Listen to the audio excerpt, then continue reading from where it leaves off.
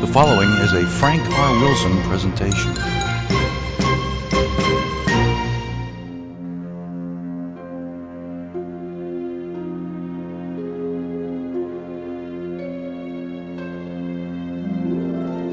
Welcome to where we celebrate music from the movies.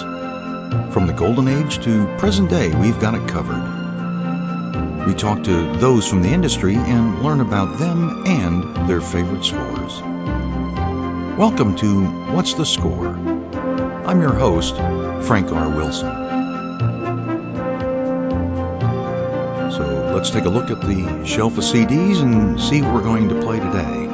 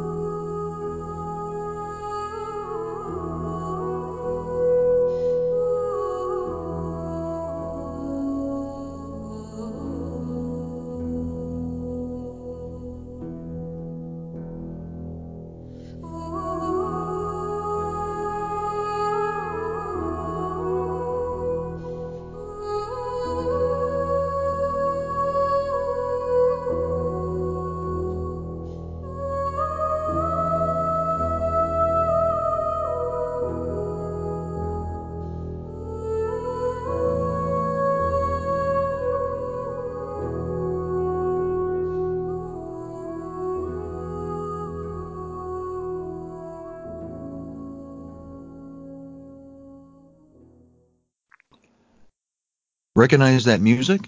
Well, it's among the favorite scores of our guest today. He's an actor who's reached 100 acting credits actually just this year, and he's still in his 30s.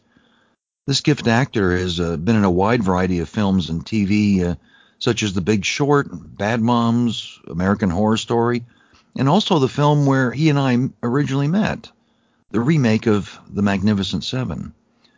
He's gotten into creating his own projects, an example being the recent award-winning film Dark Meridian. And this year is his busiest yet, with numerous projects in the pipeline for release later this year and next. He's one of the gang from Hollywood South and New Orleans that is really making a huge impact on the industry. So I hope all our listeners will please join me in welcoming Billy Slaughter to the program. Hi, Billy. Good morning, Frank. Pleasure to join you guys. Oh, I appreciate it very much. It's we did meet on that set, and we'll, hopefully at some point during the course of the program we'll talk a little bit about Magnificent Seven. But kind of as a way to get started, why don't you help our listeners understand a little bit more about you and just tell us a little bit about yourself, growing up in the early years, things like that. Well, I guess going back, proud New Orleans native, born and raised here. Growing up, I loved just a healthy middle class upbringing. Mm-hmm. My father was an attorney. My mom was a dental assistant. I had an older sister. The point is, it was a great family, a lot of traveling and good education, but there wasn't an ounce of creativity in the gang, with the exception of myself. And that goes back to, my grandparents' generation. So I was the oddball out. I won't say black sheep because, God bless them. My family was always from the beginnings really supportive. I've always tried to, I'm not sure exactly where I get my rebel streak, but I've liked to challenge convention or buck the trend. At least just be an independent thinker. And so, as a growing up as a Southern male, a lot of times people want to put you into a certain box, or you're told to assume a certain path. Yeah. And I remember, in my formative years, when my dad and I were having the father-son, so what do you want to be when you grow up, or let's talk about your future. Right. So many traditional Southern fathers expect, if not demand, their son their one and only boy to follow in their footsteps. And he said, you have my blessing to be anything you want except a lawyer, except to follow in his footsteps. and his reason, he was looking out for me. He's like, it's way too cutthroat. Like I want, as a parent, you always want something better for your children. Yeah. But I guess having always been, competitive, I sought out the more competitive thing than Southern lawyering. So I became an actor. And you got hooked, right? It just clicked. That was Yeah. just, I knew. I was like, this is right. This feels good now, but this is what I want to be doing. Wow. Well, let's go ahead and change gears and start getting into some of the music that you're wanting to share with us today. And by the way, to the listeners, Billy gets an award for probably the most engaged and prepared guest I've had on the program yet. He's had a very active role in putting this show together today, so I guess I'm going to have to give him a co-producer credit or something. But one of the things that you wanted to do was highlight your favorite composer, and which is what we're going to do with the first couple of cues that we're sharing. Why don't you tell us about the first one of which that we're going to play of this particular composer, and what is it that you like about it? So, all-time favorite composer, hands down, is the late great James Horner. He also came to me early in my career. I was 15 years old when I saw Braveheart for the first time, and that was the movie that I saw when I said, even though my background was in theater, I was always a fan of film as a medium foremost, as an art form. Film's what I ultimately wanted to do, and watching Braveheart at 15, that was the movie where I was just like, this is what I want to do for the rest of my life. These are the kinds of stories I want to tell. And, even what I love about, well, I mean, man, I could go in. The film has such a great ethos about it, and Mel Gibson is actually one of my favorite directors for that reason. That I think he, beyond the technical aspects of filmmaking, he's able to access emotion so well in his scenes, regardless of what that emotion is. And I think James Horner as a composer to me is the musical equivalent of that. With so little, clearly Braveheart, he was working with a lot of Celtic woodwinds, so primitive medieval instruments, and with so little, he can just evoke so much. So yeah, I guess Okay. check out from Braveheart. Yeah, let's go ahead and give this a listen and see what Billy's talking about. This is the let's see, from Braveheart. Yeah, this is the main title from Braveheart. We'll give this a listen, and it's written by James Horner.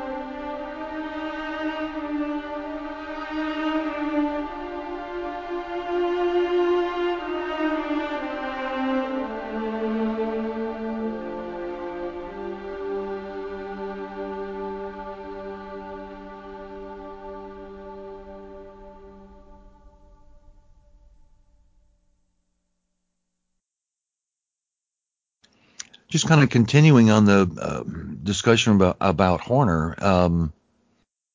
You think is it what works for you is that he's writing music that really, there's like two ways I look at film score music. One is it's writing what you're seeing on the screen, and the other approach is getting inside the characters that are on the screen and kind of trying to communicate what they're going through. You feel like that he writes to one thing or another, or both, or? I haven't really read up enough on his style or seen interviews to know his specific approach. I imagine he does a little of both, because one of my the next Horner cues, are we going to do Magnificent Seven next, or Titanic? No, I thought Titanic is what we were looking at next, I think. So, but jumping ahead to Magnificent Seven, which was the last film Horner composed, sadly, because he passed away untimely just before we went into production. And our director, Antoine Fuqua, has told the story many times that, of course, here's another, you're remaking a legend. This is also one of the most legendary soundtracks of all time. And so in a nutshell, Horner passed away just before shooting started, although Antoine had already tapped him to come on as composer, was really excited about it. And it was so upsetting to everyone involved. And we were thinking, aside from him losing a friend, a big piece of the film was going to be missing. Well, come to find out that Horner had already, prior to shooting even commencing, had already started working on the soundtrack and had done the majority of it. And that was when production was finished, that was going to be his personal gift to Antoine. Well, as you know firsthand, we were there. I mean, shooting a Western is an extremely challenging endeavor. There's so many moving parts.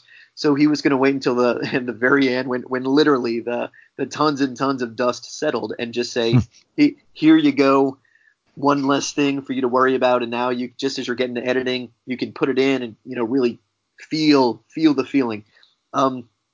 So to get back to your question, here was an example where clearly he started his process, as we as actors do, with the script and with the material.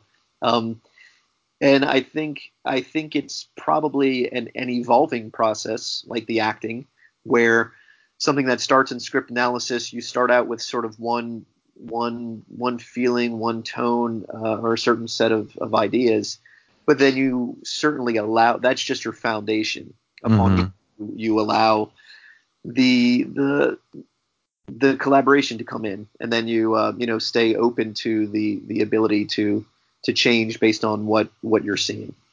Well, that story about and we'll go ahead and play the Magnificent Seven now since we focused on it. I was amazed and blown away by that he had written so much of the score even before singing a single frame of film. I mean, it was, and it worked. It worked, which was, phenomenal. And you're right. It was I guess he and Antoine had a special relationship, and so he did all that work for him even before the film was starting. I mean, that's an amazing story. Let's hear it for ourselves. This cue is called Bell Hangers, and it's from the remake of The Magnificent Seven, and it's written by James Horner.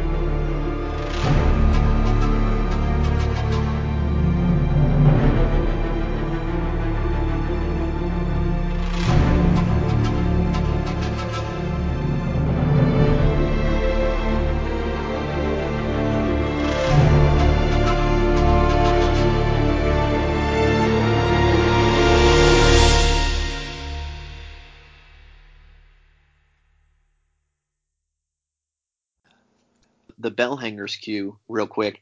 For me personally, that was that was a very rare treat as an actor, and such an honor uh, it, to get the opportunity. Not many of us have, to both have a favorite composer you're so passionate about, and then find yourself where you are able to.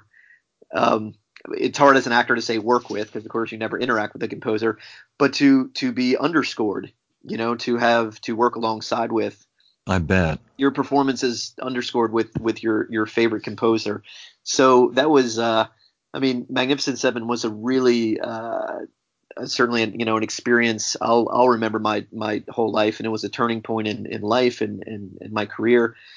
So to definitely have Horner be one of the through lines there, and even in that I chose that particular piece, Bell Hangers. This is when the town has been completely destroyed by the evil Bogue, who comes in and he's trying to take Mm-hmm. every land, and they've of course burned down the town, the church at the end of Main Street. That many of the old Right. West End were built up around the cornerstone of the town. Certainly the soul of it, and so it was a really symbolic moment. This was when Ethan Hawke and I are up, and the town's coming back. We've rebuilt the church, and the very last thing to do is we're up in the steeple hanging the new bell. And of course, no sooner do we go from the town's greatest high, when you have that sense of we're back, and raising up ourselves, raising something up to the Almighty, and what was ringing the bells of triumph quickly turns when we see the marauders on the horizon, and it becomes the alarm bells, that Yeah. we have one more fight to go. But then, of course, renewed with that spirit, that you realize there's so much more to defend. So there was so much, again, emotion in that scene, highs and lows, and there's no one better than Horner, as I said, to, I think, really capture that essence. I bet that was special, especially when you saw the finished product, and to sit there and see what you're doing, but also to have that support of the score was, I'm sure, just an amazing experience.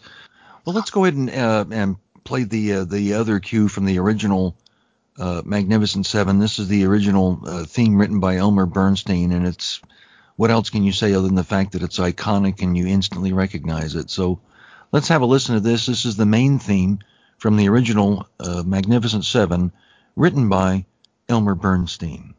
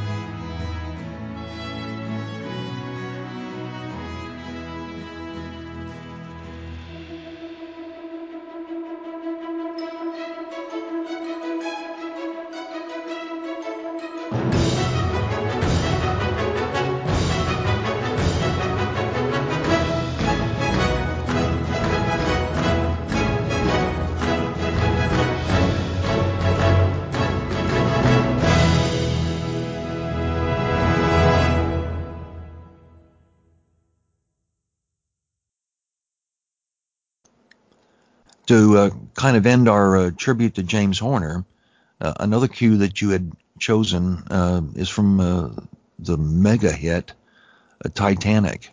This is a particular favorite of mine as well. Tell me a little bit about what went into your thinking for wanting to choose a cue from that film.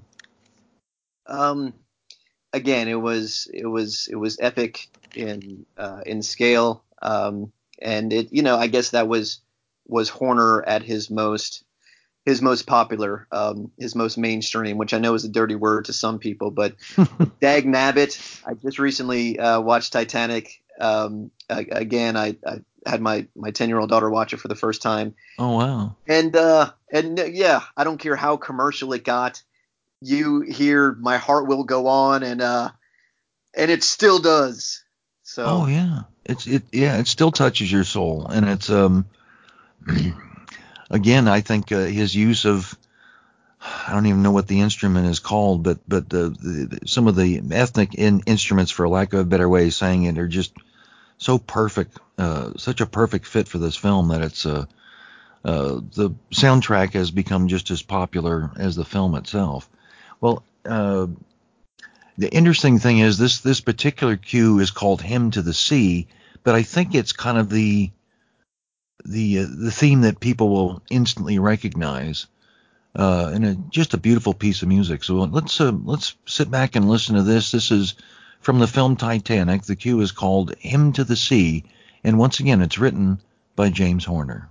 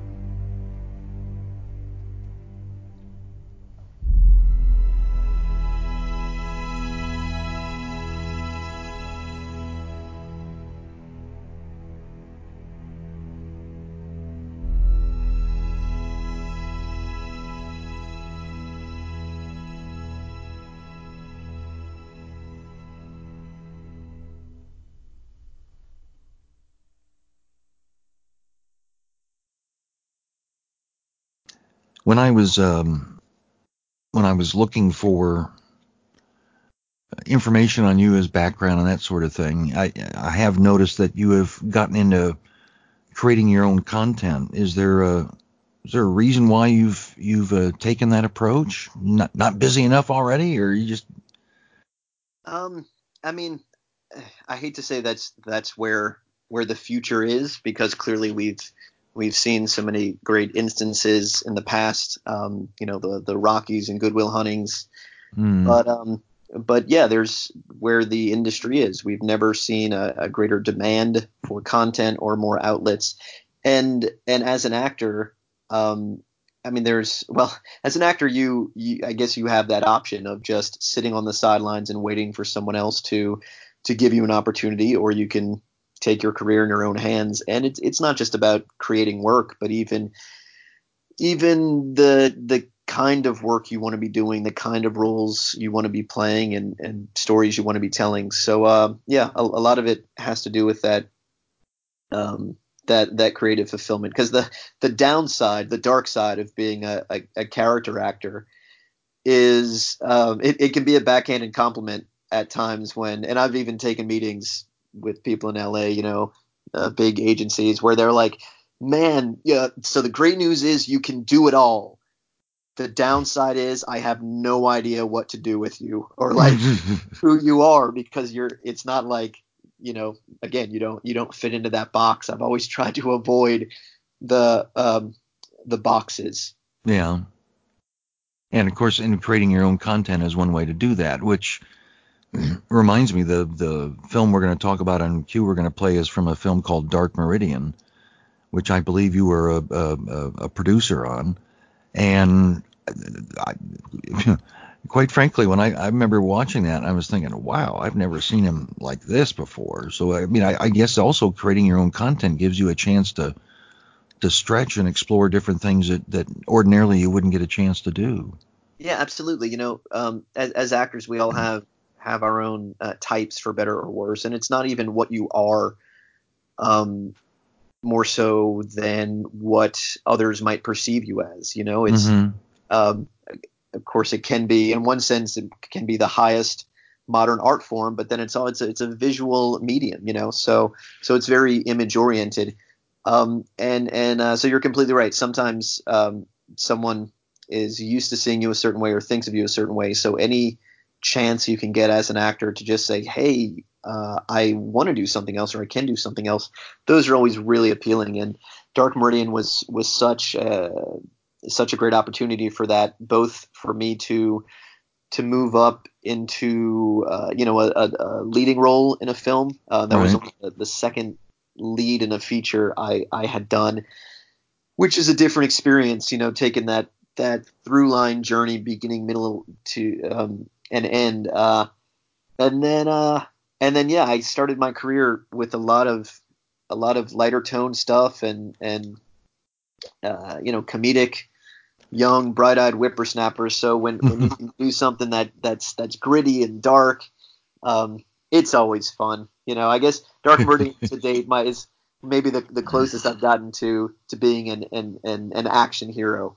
And I'll say, in terms of the soundtrack of it, that was a unique experience too, because bear with me for just a moment on that, because that was going to be a follow-up question that I had for you, in that I'm assuming that as a producer, you are one or maybe the only person that was in charge, so to speak, of looking for a composer. And so I was curious about what it was that you were looking for, or what was your criteria. And so that, and I'm, maybe that's what you were going to talk about. But that's one thing I really wanted to ask you, is what was it that you wanted from the composer to help your film? I'm curious.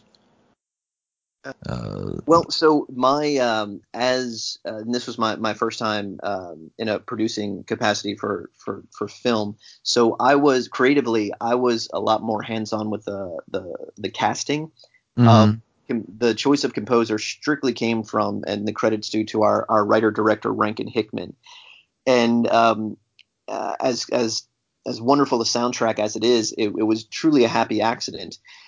It was our editor, Ryan Dufresne, right, who's just, and I mean, these guys, that film was a joy because it took a lot of who's who in the local film scene, both in front of the camera and behind. So some really talented individuals, and they got to everyone got to take a step up to larger opportunities and showcase a different side. So our editor had been cutting the film, and Rankin had been we got to the point where he was now starting to shop around for the right composer, and was going to some of the usual suspects or reaching out to some pretty established people.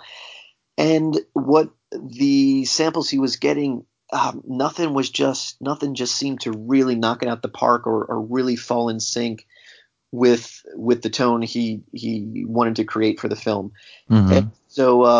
And so it just so happened, similar to that pleasant surprise with Horner and Mag 7, it just so happened that our editor, Ryan, as he had been going along and editing, just to help his the creative storytelling and the technical, he was just dropping in some of his own sound cues just around, and it just clicked, and everything to a T felt so right and laid in perfectly that it was for our creator Rankin.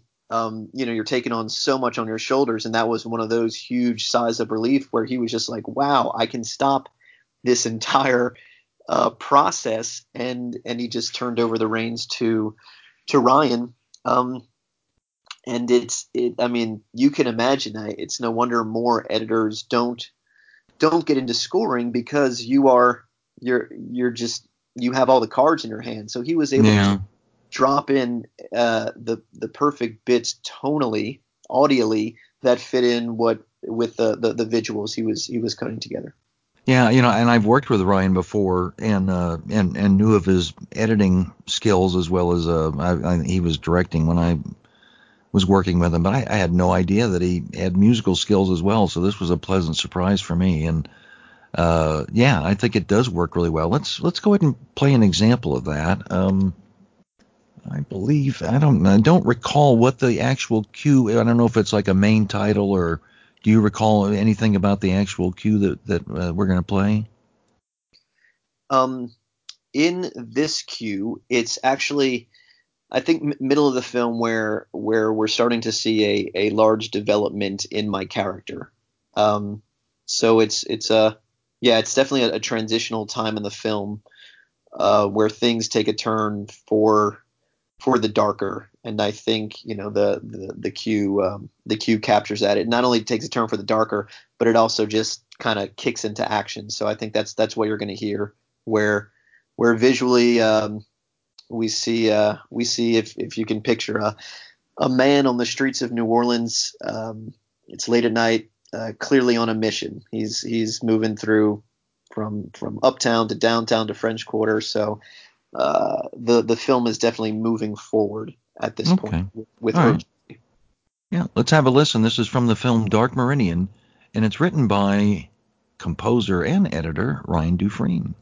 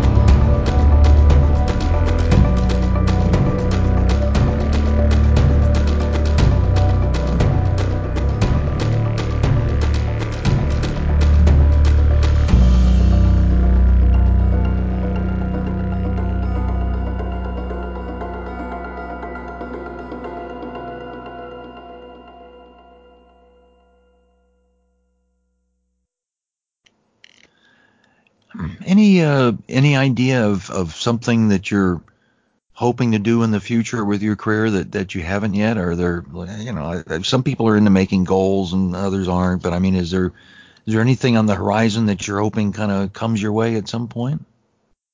I mean, I guess I'd like to play some larger roles. I know I'm not alone in every actor wants to do more. Um, Man, there's still certain people I'd like to work with for sure. Hmm. So sometimes it's our short list we all have of who you want to work with in terms of other actors, who you want to work with as directors, the kind of roles you want to play. And I can say in a nutshell, I would definitely, going back to Braveheart being such an early inspiration, I would love to do more period work. That's something as an actor, and like Magnificent Seven again, no matter how many no, no matter you can move into producing no matter how many cards you attempt to control or you're responsible for development. Sometimes it just requires you to be lucky in the right place at the right Yeah. time. I mean, when you look at Denzel Washington playing our number one in Mag 7, guys like that who in many other regards have sort of done it all or can do it all, you know they they need a chance, they need an excuse, someone to come to them and say, hey, how would you like to star in a western, or this great period epic. And even sadly, I'm aware as an American actor, you I know nobody wants to hear an American actor complain, but as an American actor, you do get fewer opportunities to do some of those, the great sweeping period productions. I mean, I would love to be on any Game of Thrones spinoff. I Um, thought that's where that was going. as an example, I mean, I'm just brainstorming there, but you have like Peter Dinklage holding it down for the Americans, and we'll see what I can do. So yeah, if anyone's listening from the Game of Thrones team, give me a call. Yeah, I'm available. Call me. I'm available. My sword skills are excellent. Have you taken training on that? Well, so my background goes back to theater, but specifically classical theater. I did a lot of Shakespeare coming up in my in high school, but then college days training. I trained in England for a bit, so yeah, in Shakespeare, I was able to do a lot of weapons work, and man, they're just you you get a lot of different experiences as an actor, but having to say you've been in a sword fight, like that's there aren't too many things that compare to just being in sword fights. That's it's just in a category by itself where you're like, all right, that's cool. And I remember even when it goes bad, it's good. I've sustained sword fighting injuries, and then you're just going about your normal life after that the next day or something. Someone's like, hey, what happened to you? You messed up your arm. Like, broadsword. Yeah, right. Okay, sure. Um, how funny. You had picked as another cue that you were interested in playing from a film called Into the Wild. Yeah, man, I think I'll get back on my generational horse. Um, so the entire score was done by Eddie Vedder, the frontman of Pearl Jam, Hmm. who and of course I've been a lifelong fan of film, but just a lifelong fan of music. And Eddie Vedder is my single rock god up at the top of the mountain there. It was one of the last times too, from a film score standpoint, I can remember where it just took a contemporary music artist and they were just given free reign to do the entire soundtrack. So there's such a great through line, and for what the film is, I don't think there could have been a better person to capture those stories. Uh, Huh. So has Eddie Vedder done any other films then since this, or uh, no, no, he this he hasn't. As a this was matter of just a fact, one-off then, it, huh? it was the one off, and maybe what changed for him is the film, given that it's about stepping out of society and just stripping everything down in simplicity. It's very much like for Eddie, who was used to fronting a rock band that sells out arenas worldwide. Now it's just back to the basics: a man, his guitar, and his word. And so with that change for him, that experience is not only is the soundtrack stripped down. After that, he went on and released his first solo album, which is ukulele songs, and the entire album is just him and ukulele. And so now I have had the pleasure of going to see him as a solo act, where it's a continuation. So if anyone loves the Into the Wild soundtrack, treat yourself, man. If you love music, if ever you get to catch Eddie Vedder solo, and I I literally went to the island of Sicily to catch him solo. Oh, wow. Back finishing up his European tour, but he still plays stuff from Into the Wild. And yeah, it's so stripped down and yet powerful and poignant at the same time. It's kind of everything you would hope music and then film could be. Yeah, well, let's have a listen to this ourselves. The cue is called Long Nights, but it is from the film Into the Wild, written by Eddie Vedder.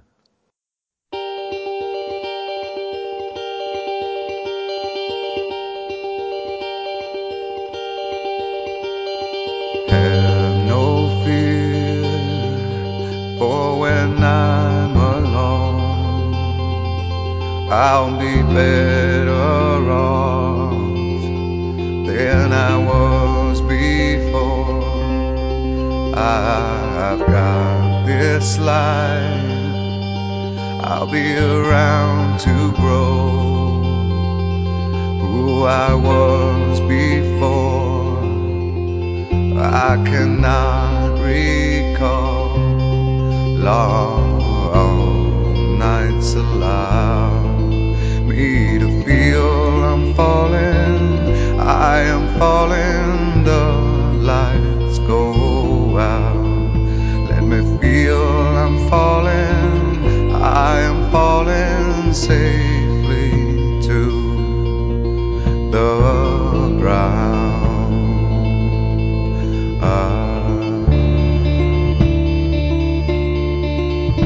I'll take this soul that's inside me now, like a brand new friend.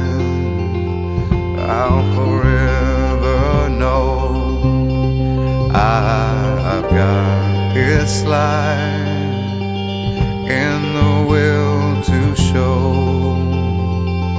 I will always be better than before. Long nights allow me to feel I'm falling. I am falling, the lights go out. Let me feel I'm falling. I am falling safely to the ground.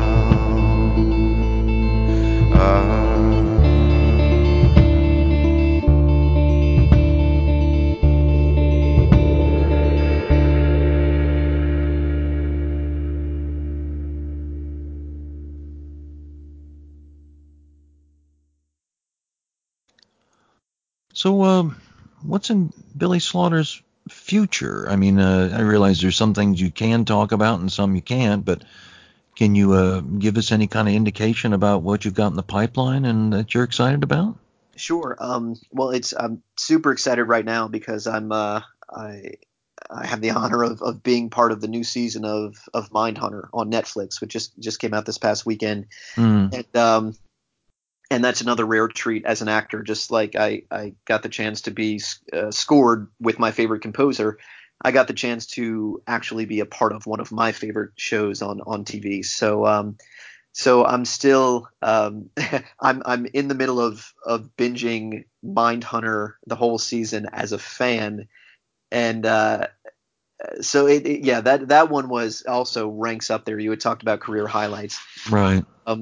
Just man, the high bar they set for that show to be a part of it. It was I got to, I think, do everything I wanted with the character, and of course that's working with David Fincher, who is so detail oriented, so specific, and I love that level of detail.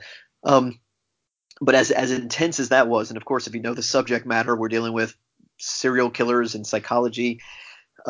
I also get to look forward to this coming weekend. I'm in the new Showtime series on becoming a god in Central Florida. Oh, okay, yeah. And that's a Kirsten Dunst vehicle. So now we're back early 90s Central Florida sort of get rich quick scheme. So that's a dark comedy. And yeah, the fall has some other good ones coming up. I get to be in the Patsy Cline Loretta Lynn film that Lifetime did, which is a great thing to mention to your audience. That brings just fans of music and storytelling. Our leads there are Megan Hilty and Jessie Mueller, and so they took some actresses that obviously they're talented as actresses, but they have Broadway backgrounds. Basically, they weren't just looking for a pretty face over a recording. They found the real deal, and these gals sing everything in the film, and oh man, it's going to be great performances. So check that one out. And, right around the same time, I have the second season of Hot Date, which I think is coming out on Netflix, and that is just very broad relationship comedy. So it's going to be a good range the next few months. You are one busy dude. That's congratulations. That's Yeah, it's been great being a part of that. And as a matter of fact, I'll give as you said, more and more happening in the Southeast. I'll give you one other exclusive, which is in terms of career highlights. Exclusive! Hold on. Exclusive. Maybe we should have some music. Dun, dun, dun, dun, exclusive. Where's your sound cue? Can you edit to have Horner underscoring, please, my exclusive announcement? No. So the last film I'm just finishing up with, and I hadn't been able to talk about it until this point, but I just wrapped on Clint Eastwood's next film. So when we talk about checking off bucket list items, coming on, I'm still riding that high alone from just working with one of the greatest actors, directors, filmmakers of all time. No kidding, and still going strong. And what is he? He's close to 90 now, right? I think, or he's on the door. I think he's 89 years old. And I'll say to people, ask me very quickly, what it's like working with Clint, and it was everything as amazing as you would imagine, but then more, in the sense he's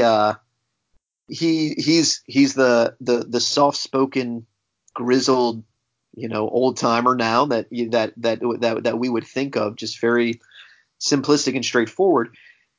So I got what I was expecting there, but what was amazing to see, I was surprised at how extroverted he can be. That even a guy like this, who's done it all, who's seen it all, when he don't have to be making movies, like he could have retired long ago. So he's still in it for the love. And then when you see him get what he wants, no less when you're giving it to him, and you just see this guy, the little kid in him, the Leone cowboy, when you just see him light up and still with it, 89 years young, leap out of his chair and cheer or clap or give you a whack on the back and an attaboy. Man, I mean, that's it's certainly moments like that inspire you to keep going and just to right then and there give him the absolute best work that you can, and then of course you see it on the camera. Wow. Congratulations on that. We'll look forward to seeing that, I guess, sometime next year.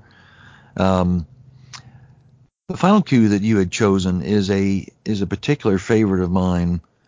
Not only the film, but the score is. I can't even imagine this film being scored by anyone else. It just is magical. And we're talking about the film Forrest Gump. We were going to play a suite that he had recorded that has samples from throughout the score. Tell us a little bit about why you wanted to include music from Forrest Gump today. Yeah, I guess I couldn't do this show without maybe sending off with that, to sort of bookend it when we start with something like Braveheart, which as much of life as it explores, it's at such an epic, heightened level. The tides of history shifting and life and death, and then with Forrest Gump, of course, the film and what the soundtrack and the score reflected, such that transition of not just the high epic moments of life and history, but then as we know, but life continues through those moments, and just the everyday and the small moments, and as Forrest represents, just one simple lone human being in the midst of all the other stuff around us that happens. So that's what this soundtrack captured and means to me, is the life's beautiful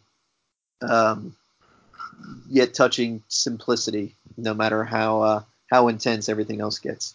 Yeah, I mean, just the simple little piano piece is does that perfectly. A very simple little melody, but says so much about the character.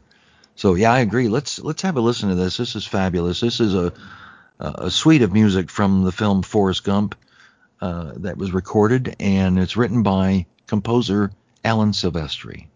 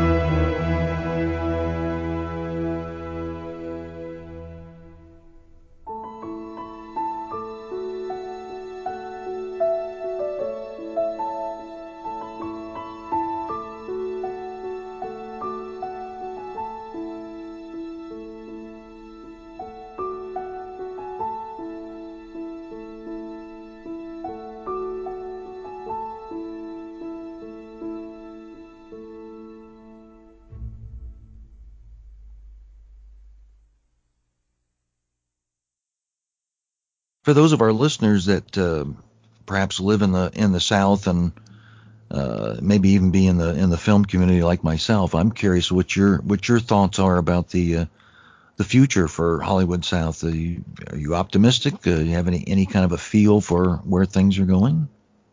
I am optimistic, and that's, it's not my opinion or hope. Of course, I want to see us continue doing well, but what we've already seen is, especially this year and going into last year, it seems like we've really achieved that healthy balance of independent versus studio, of film versus TV. So I really feel like we're in, if you want to say, the third phase, or a Hollywood South renaissance, where we've just achieved that best of all worlds balance. Mm-hmm. So I think right now it's less about doing something differently, so much as without going political, but we're getting into election cycles and all that, and we know votes matter. We're at a place where I think we need to try to leave well enough alone and keep doing what we've done so well to get us here. And of course, I keep hearing more about projects lined up. So I think we have a lot to look forward to in the future. And then, like myself, I'm thrilled to say we've turned a corner where now our local talent, local actors, local cast members are getting to step up and get some larger opportunities. Yeah, so, and an example too is I know you guys just released on Amazon that kind of a mini series, for a lack of a better way of saying it, called Arsino, which is captivating. I would encourage people to check that out if you have Amazon Prime. It's the name of the show is simply Arsino, and Billy has a major role in that, and it really showcases a lot of local talent, and I think you'll be impressed. Yeah, thank you. I did want to mention Arsino to the audience as well on this show specifically, because that was another instance like Dark Meridian where it was scored locally as well, and the music is the scoring on Arsino is really strong, really helps the story along. So there's another local composer. You recall the name? Because I don't think I've noticed yet. Oh, you know who it was, or? Man, I should have that handy, and I don't recall. Wasn't Jay Weigel, was it? No. No, it was not. Jason Bush was our writer director. Yeah, let's please look that up, or get your crack research staff on it. But I want to give him, just the composer alone, a lot of credit, because in light of the great performances, it's such an ensemble piece. But it's another one that it's a heightened story told simply, so the music really adds a whole different dimension to it. Yeah, get on Amazon Prime and check it out. It's 4 30-minute episodes, so you can easily binge watch it to see the entire arc of the story. And it's great writing, and the performances are terrific. Look, Billy, I know after what you've told us about all the projects that you've been working on, I think it's pretty obvious that you're extremely busy, and I know that you and I went back and forth trying to find a time to do this, and so I'm really grateful that you were able to carve out some time for us and have a discussion about what is obviously a passion of yours, not only just filmmaking in general, but also film scores. And so I appreciate you sharing that passion with us today. Well, yeah, thank you for the opportunity, and we appreciate you doing this show. It's such a great niche in the industry that probably doesn't get enough attention, and yet, I mean, from professionals to amateurs, it's something that we're all affected by. We all know our favorite scores, even if we can't name the composer, or it might not even. Sometimes the scores outlive the films themselves. So certainly, thank you for doing this show.